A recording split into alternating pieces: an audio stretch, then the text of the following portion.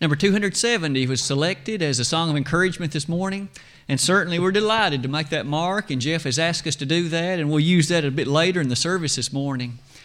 It is a delight that we've each been blessed with and given today to assemble and to gather, and we trust that our time together will be first and foremost a glorification to the God of heaven.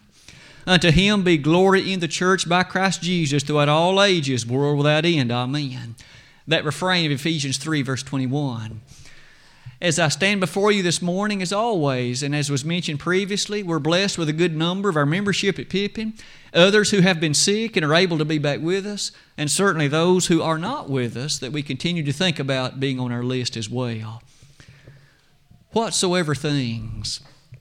As you noted in the bulletin, that is the title of the lesson this morning, focused and drawn from the 4th verse of Philippians, or rather the 8th verse of Philippians chapter 4. By way of introduction, perhaps some of these thoughts are certainly fair for us to consider. When Paul penned that letter in 2 Corinthians, and he arrived at chapter number 3, it was already a discussion touching the nature of human weakness and human frailty and the greatness and the perfectness and the provision of God. It was in that light that we find in chapter 3, verse 5, not that we are sufficient of ourselves to think anything as of ourselves, but our sufficiency is of God. Paul knew that all the things that he wished to conclude and all the things he wished to accomplish were grounded firmly in the all-sufficient God of heaven. May you and I recognize that day by day our thoughts ought to be the same, and not rely upon our abilities and not rely upon what particular characteristics we may enjoy, but always appreciative that our sufficiency, if it's to be right and if it's to be satisfactory, it must rest in God. That thought of sufficiency leads us to the lesson this morning that I've tried to highlight by way of the latter parts on that slide. The explicit phrase, whatsoever things, occurs 7 times in the King James Version of the Bible. 7 times from the opening chapter in Genesis to the closing chapter in the Revelation. 7 times throughout the fullness and extent of the Word of God, and 6 of those occurrences are found in one verse. The verse that was read in our hearing just a minute ago. Philippians chapter 4, verse number 8. It is for that reason I would invite us to consider today whatsoever things, looking at the nature of what things Paul has listed and the character of the meaning of them and seeking to discern from them lessons that can be so beneficial and so useful in our daily walk with Christ. Whatsoever things. You did notice that is one of the matters set forth in that verse. This issue of whatsoever things leads us to the following observation. It touches upon something so very needful and so very important to each and every one of us. Let's build on those thoughts like this. Every single word that you speak, every single word that I speak over the course of a day, every single action that's completed, or every single thing that has failed in some means, all have their origin, their synthesis, their beginning as it relates to a thought or a lack thereof. You'll notice at the top of that slide, our thoughts then are extraordinarily significant. They will determine the words that we afterwards shall speak, or the words we shall fail to speak. They will determine the actions that you and I will then undertake and the things accomplished later that day or perhaps in days afterward. Our thoughts are very significant, aren't they? Is it any wonder then the Word of God touches upon the importance of what we think about, where we allow our mind to dwell, and thus I would invite us for the remainder of the lesson this morning to think about what has Paul revealed to us here, and what is it that you and I might say about whatsoever things. What should you and I be thinking about day by day? This first segment of the lesson then is entitled, as you can see at the top, One's Thinking. Isn't it amazing that from an early age, a youngster, a little child, as he or she begins to grow, they're so active, they're so energetic, they're often so enthusiastic, and they let us know when things aren't well, and they often let us know when things are. But they soon learn the power of thought, and they learn that they can accomplish things by what they think about, and they learn that those thoughts then develop into plans and activities. What do you and I think about as we are now a bit older? Do we think about things as wholesome and as good, or do we allow our mind to drift too often and spend far too much of our day wasted and encumbered with things that are more or less useless? Whatsoever things. Didn't Solomon start our discussion back in Proverbs chapter 4, verse 23? Keep thy heart with all diligence, for out of it are the issues of life.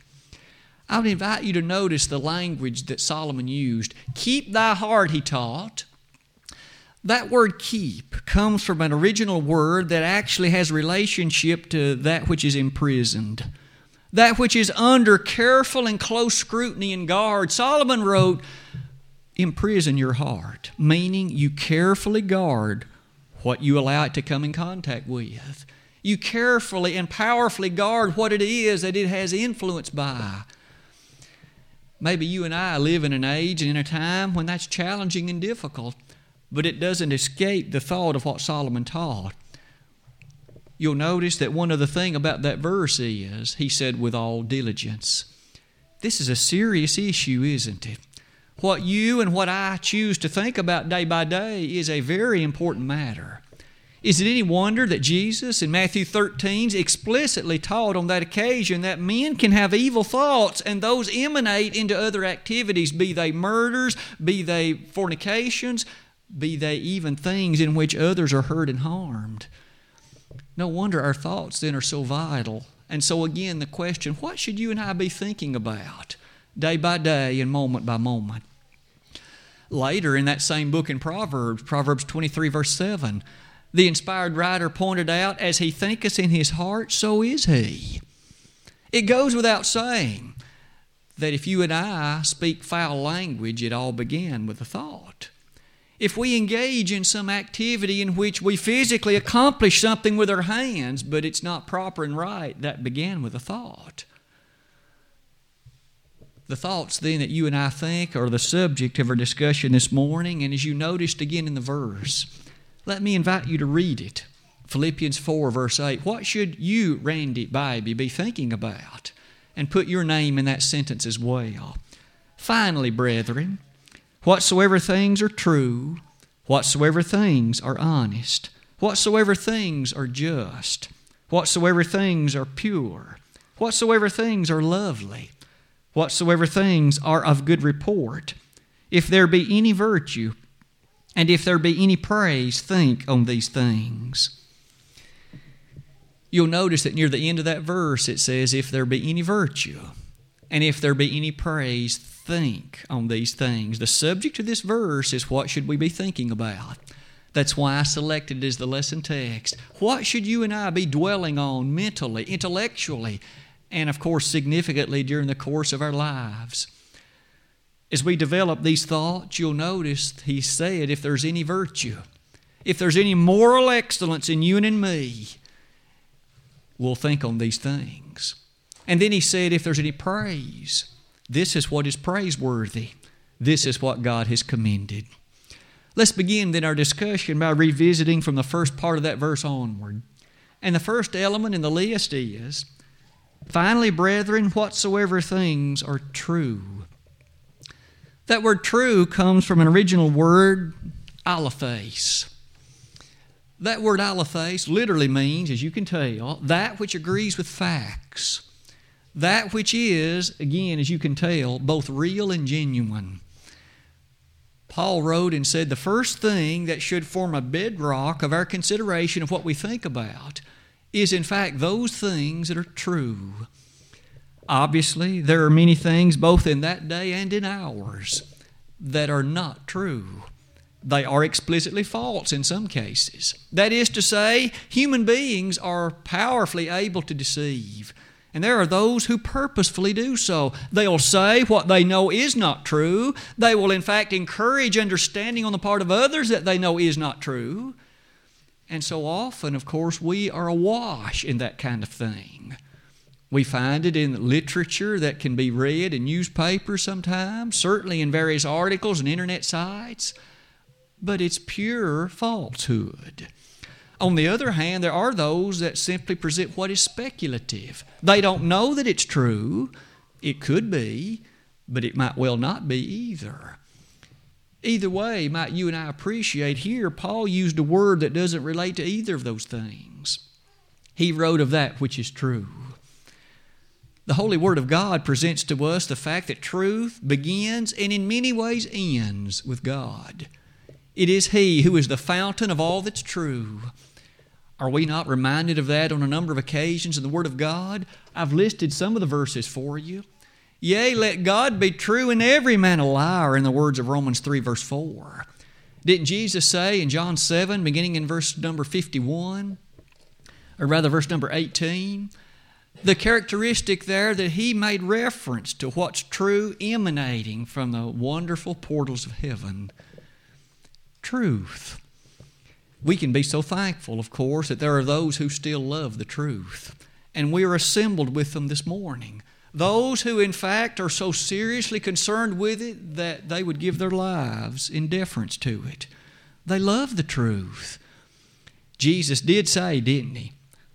As He spoke so wonderfully in John 17, sanctify them through Thy truth. Thy word is truth. That was an answer to a question that Pilate had raised.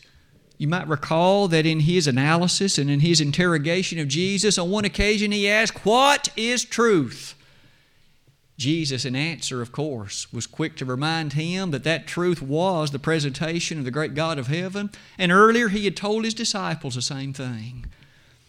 I am the way, the truth, and the life. No man cometh unto the Father but by me. That attribute and essence of truth reminds us that one of the things then we certainly can strive to do is to devote periods of appreciation each day, especially and explicitly, to the things of God.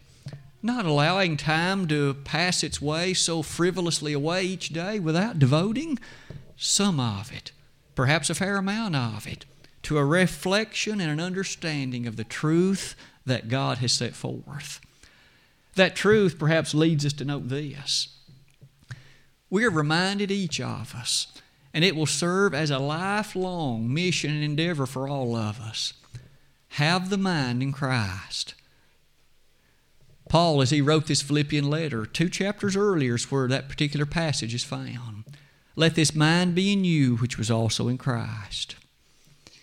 Day by day, you and I are encouraged then to think what Christ thought, to allow our mind to dwell upon what He dwelt upon, to have the mind of Christ.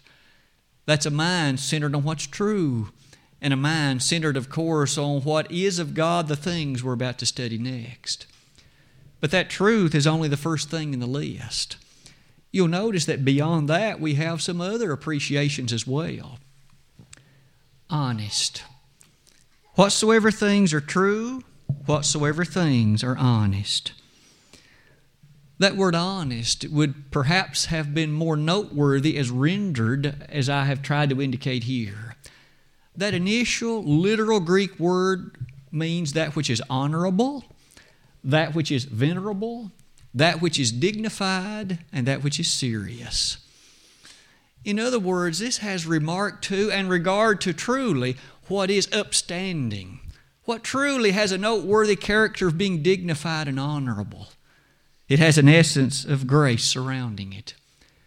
That initial word was the word simnos, and again, that's the meaning of what all these things are.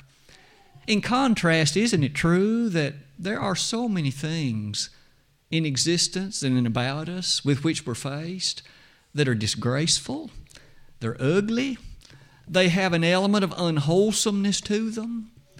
Again, this word is very different from that. Honorable.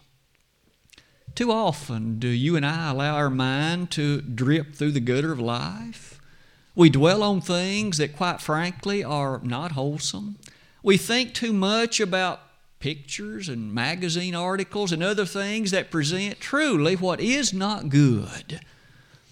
Paul wrote, brethren, if there's any virtue and praise, think on these things. It's a strong element and a challenge at that then for you and me to strive, to think on what's honest, that is to say what's honorable. Let's develop that thought a little bit more carefully.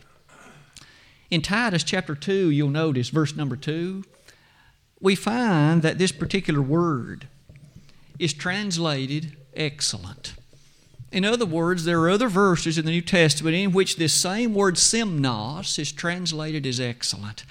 And we each know what excellent means. It means the best. It means to strive for not only what's just satisfactory or what's just enough to get by, but it is a literal striving for what ultimately is the ideal.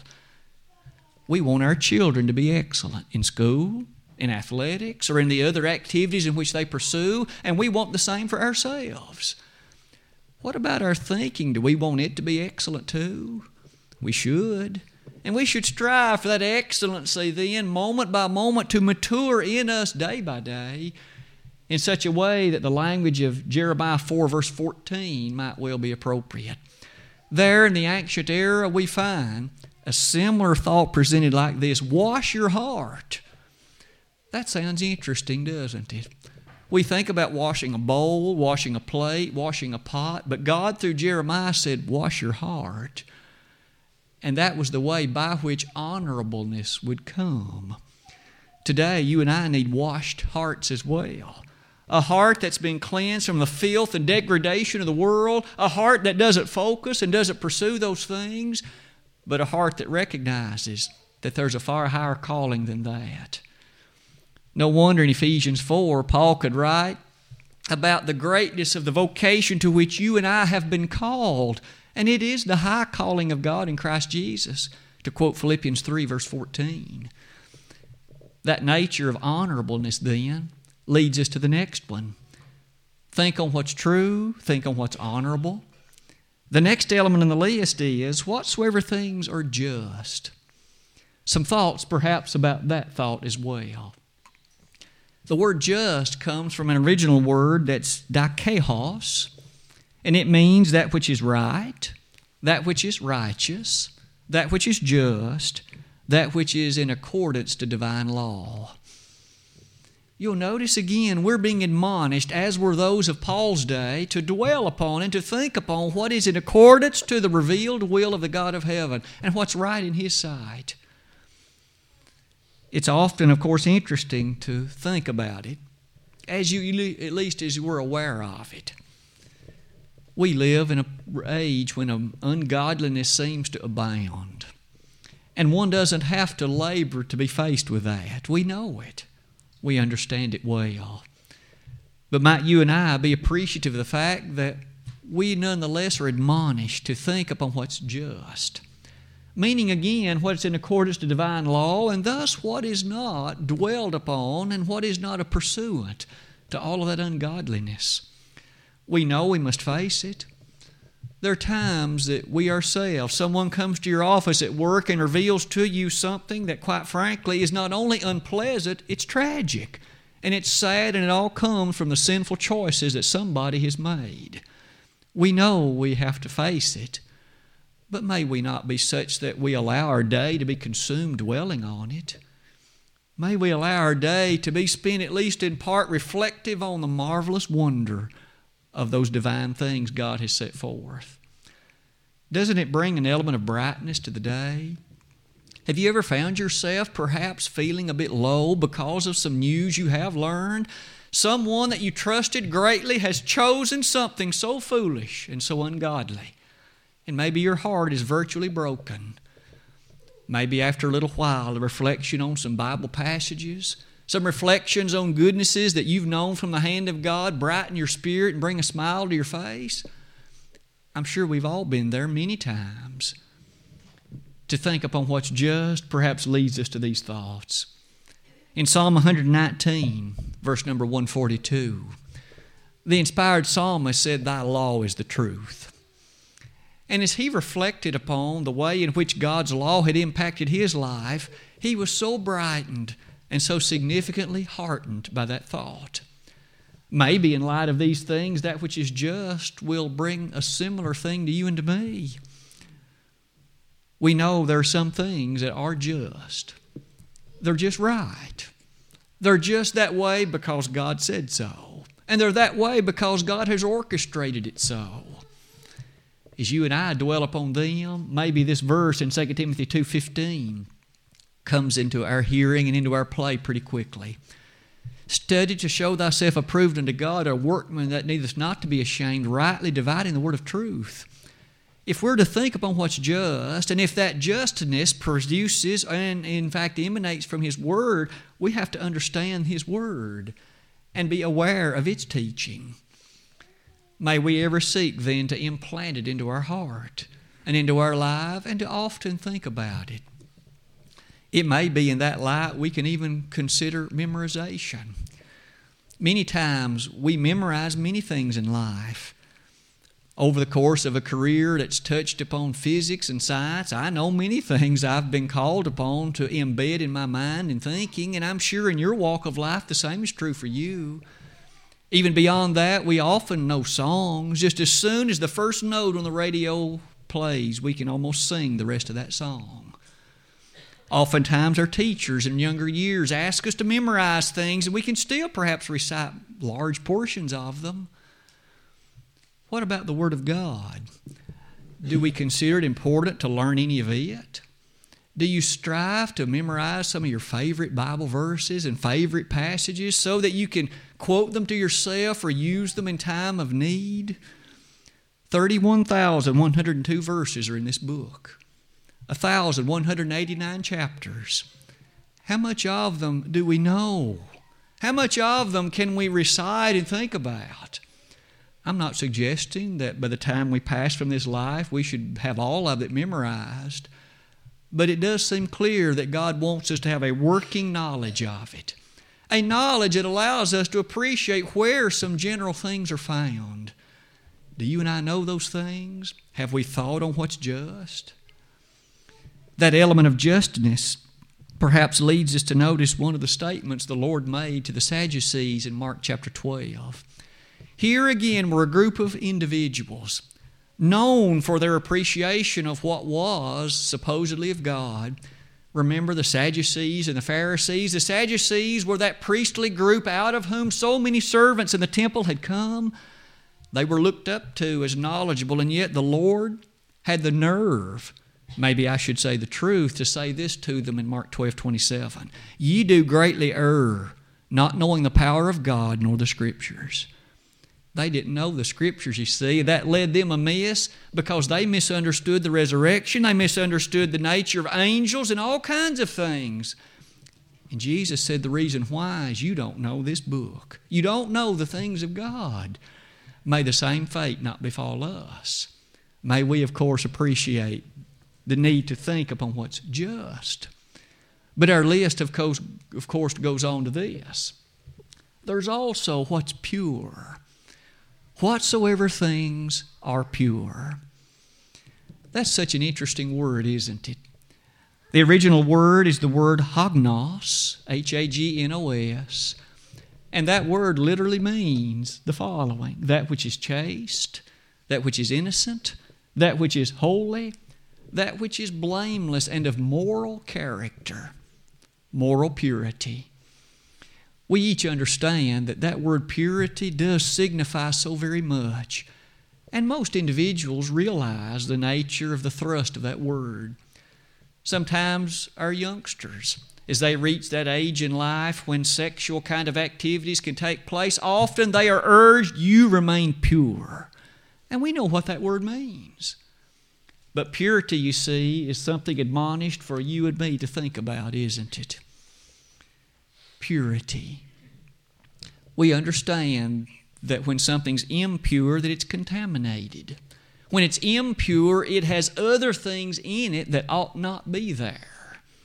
And so it is here, we're admonished to think upon what's pure.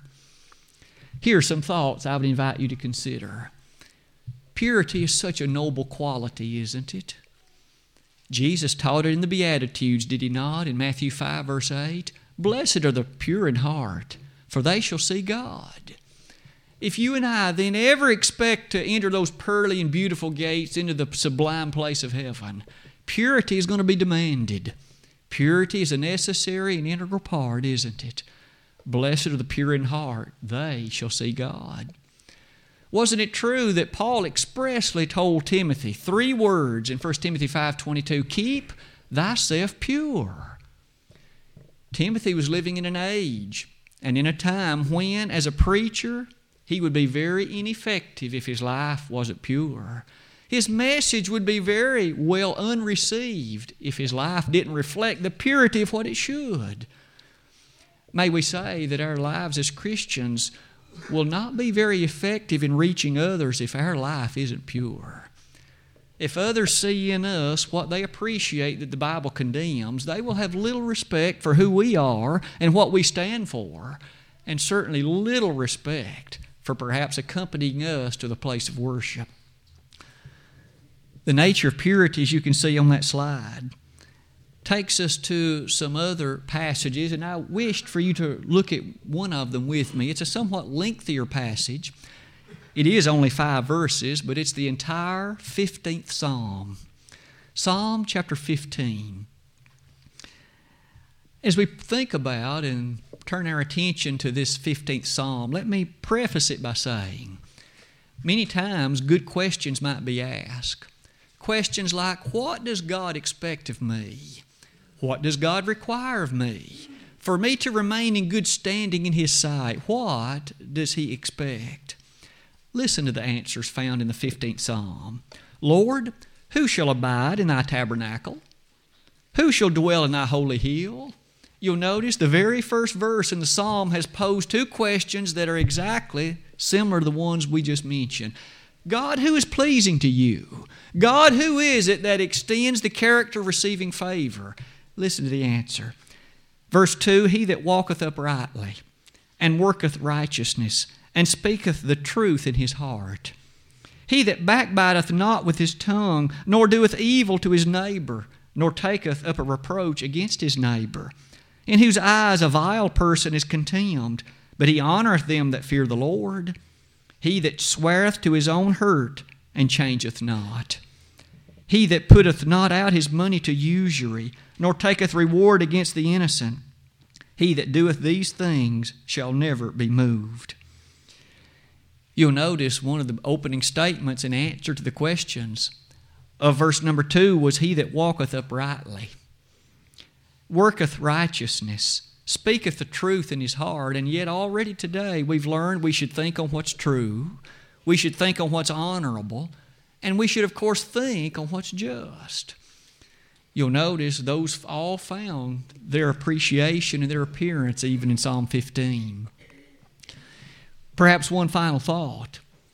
In 1 John 3 verse 3, we are told that those who love and pursue the things of God will purify themselves in their heart.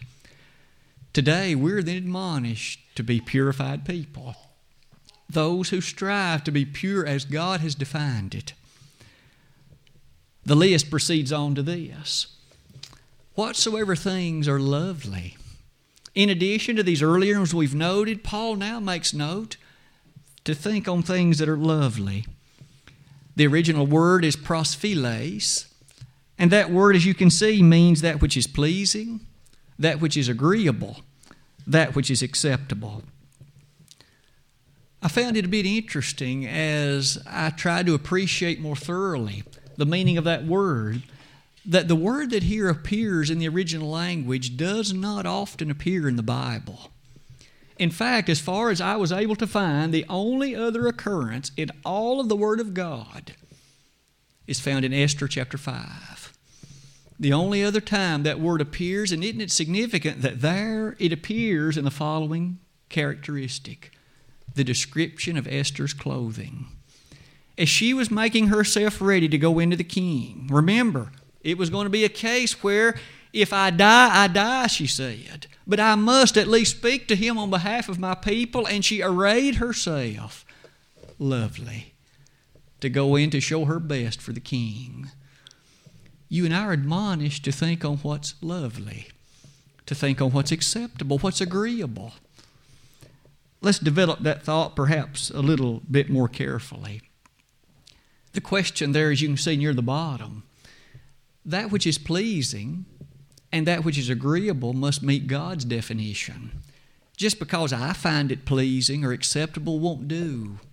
But rather, has God affirmed by His revelation that this thing, this idea, is in fact a lovely one?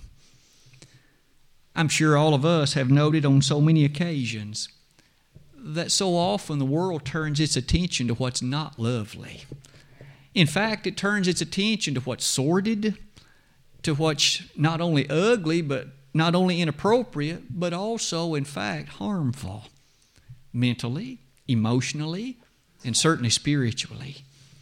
But yet here we're admonished to turn our attention to what God finds agreeable, what's truly lovely. That's one of the special things, isn't it, about assembling like we are this morning. We can come here and we know that the things of the world that so often cloud the news reports and so often fill the radio reports, we don't have to be as concerned about them, at least for a while. Those distractions can be set aside and we can think on what's lovely. No wonder this brightens our day, brightens our week, and allows us to understand that God appreciates what's lovely. And He wishes for you and me to think about that as well. The notion of loveliness seems just the opposite of some of the things like vengeance. Getting even. People carrying their guns into schools and yea, many other places over the last year or so and taking the lives of those round about them in such a way that we see the hurtfulness and the loss and the harm.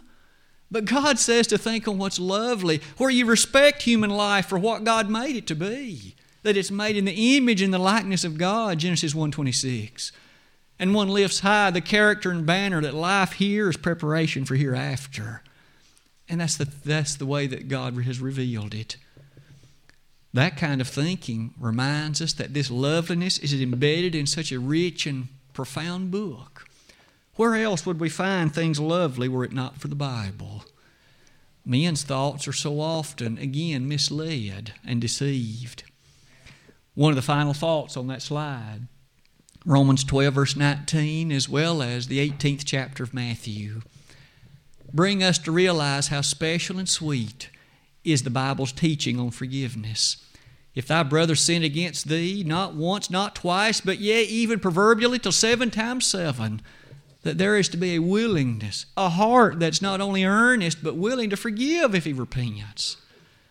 That kind of thing the world often doesn't teach, does it? It admonishes to get even. It admonishes to make things hard for that who's your enemy. But God says to turn the other cheek. And He says to have a willingness to do unto others as you would have them do unto you. Matthew 7, verse 12. The golden rule will never be surpassed. That rule highlighted in that passage is one that, again, the sacred Word of God teaches as it emanated from the lips of our Lord Himself. To think upon these things bring us to the last one. To think upon those things that have a good report. Perhaps briefly, you'll appreciate with me that has relation to what's praiseworthy, what's gracious and commendable, and this one is even more unique. It's the only place that word is found in the entire Bible. Significant, isn't it?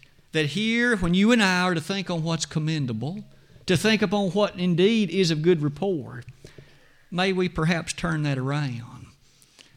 How would you and I like it or think about it if someone else were thinking that of us? Is it then of as much good report? Is what you and I think of someone else or think about a circumstance, is that kind of thinking of good report? Or rather, is it degrading of them? Is it harmful to their reputation? Is it in some way removing of the graciousness that one would hope they would experience? Again, would we be happy if they thought that of us? Sometimes the truth does bring us to recognize others don't behave the way that we wish they would. But it does ask us to perhaps think of it like this. We shouldn't behave in a way to where others' honest thoughts of us would be not of good report. The example of Christianity must be too shining. Matthew 5:16 says it like this. As the Lord Himself admonished of each of us, let your light so shine before men that they may see your good works and glorify your Father which is in heaven.